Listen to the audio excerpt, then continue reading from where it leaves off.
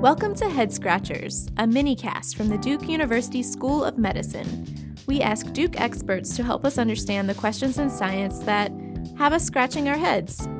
Today we're speaking with Dr. Greg Gray, an expert in infectious disease. Dr. Gray, the coronavirus has spread quickly around the globe. What makes this virus so special? Why did it catch us so off guard?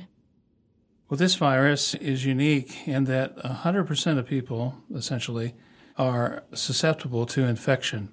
And it is highly infectious, and it has a long incubation period. It's a real super challenge, if you will. It's difficult to control.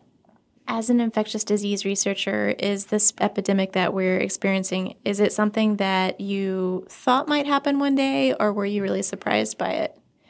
Yeah, I think those of us in infectious disease epidemiologists recognize that in the last 25 years, we've had 7 or so of these events. This is not the first one, and it's a repetitive issue. We see the emergence of a virus. It causes an epidemic in man. We try to understand it. We mitigate it, and we do the best that we can to put it out the fire.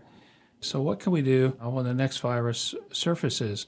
We need to do a better job. What we need to really be doing is looking at the human-animal interface and monitoring for novel viruses that might emerge from that interface, looking at people who have close contact with animals and seeing when they have evidence in their respiratory tract of a new virus that's emerged from the animals, and then making preparations way before the virus cycles over and over and becomes highly infectious to man. And we can do that, and the way to do it is through something called One Health, working together with human health, veterinary health, environmental health on specific problem areas like these to get ahead of this, and so we're not always responding to the latest threat. Often we would do that in partnership with the animal industries, the animal production industries. You might not know it, but there have been 3 emerging coronaviruses that have really had big negative impact on the swine industry. They've not affected humans, but we could help, at the same time we're looking for novel viruses that would have an impact on humans, we could help them get a handle on the viruses that are going to only cause deaths in their animals.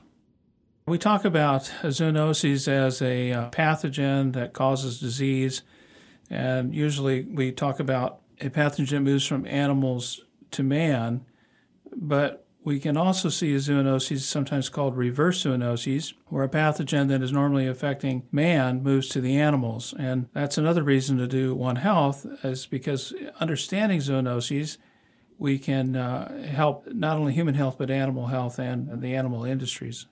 So Duke has been a great place to do the research we do because Duke is very forward-thinking, and we're very connected to the Global Health Institute. And we have studies right now in about 14 countries, and many of these studies are looking for zoonoses. Right now we're doing big studies in northern Vietnam. We've just wrapped up a study in Yangon, Myanmar. We're wrapping up a study that was conducted in South Africa.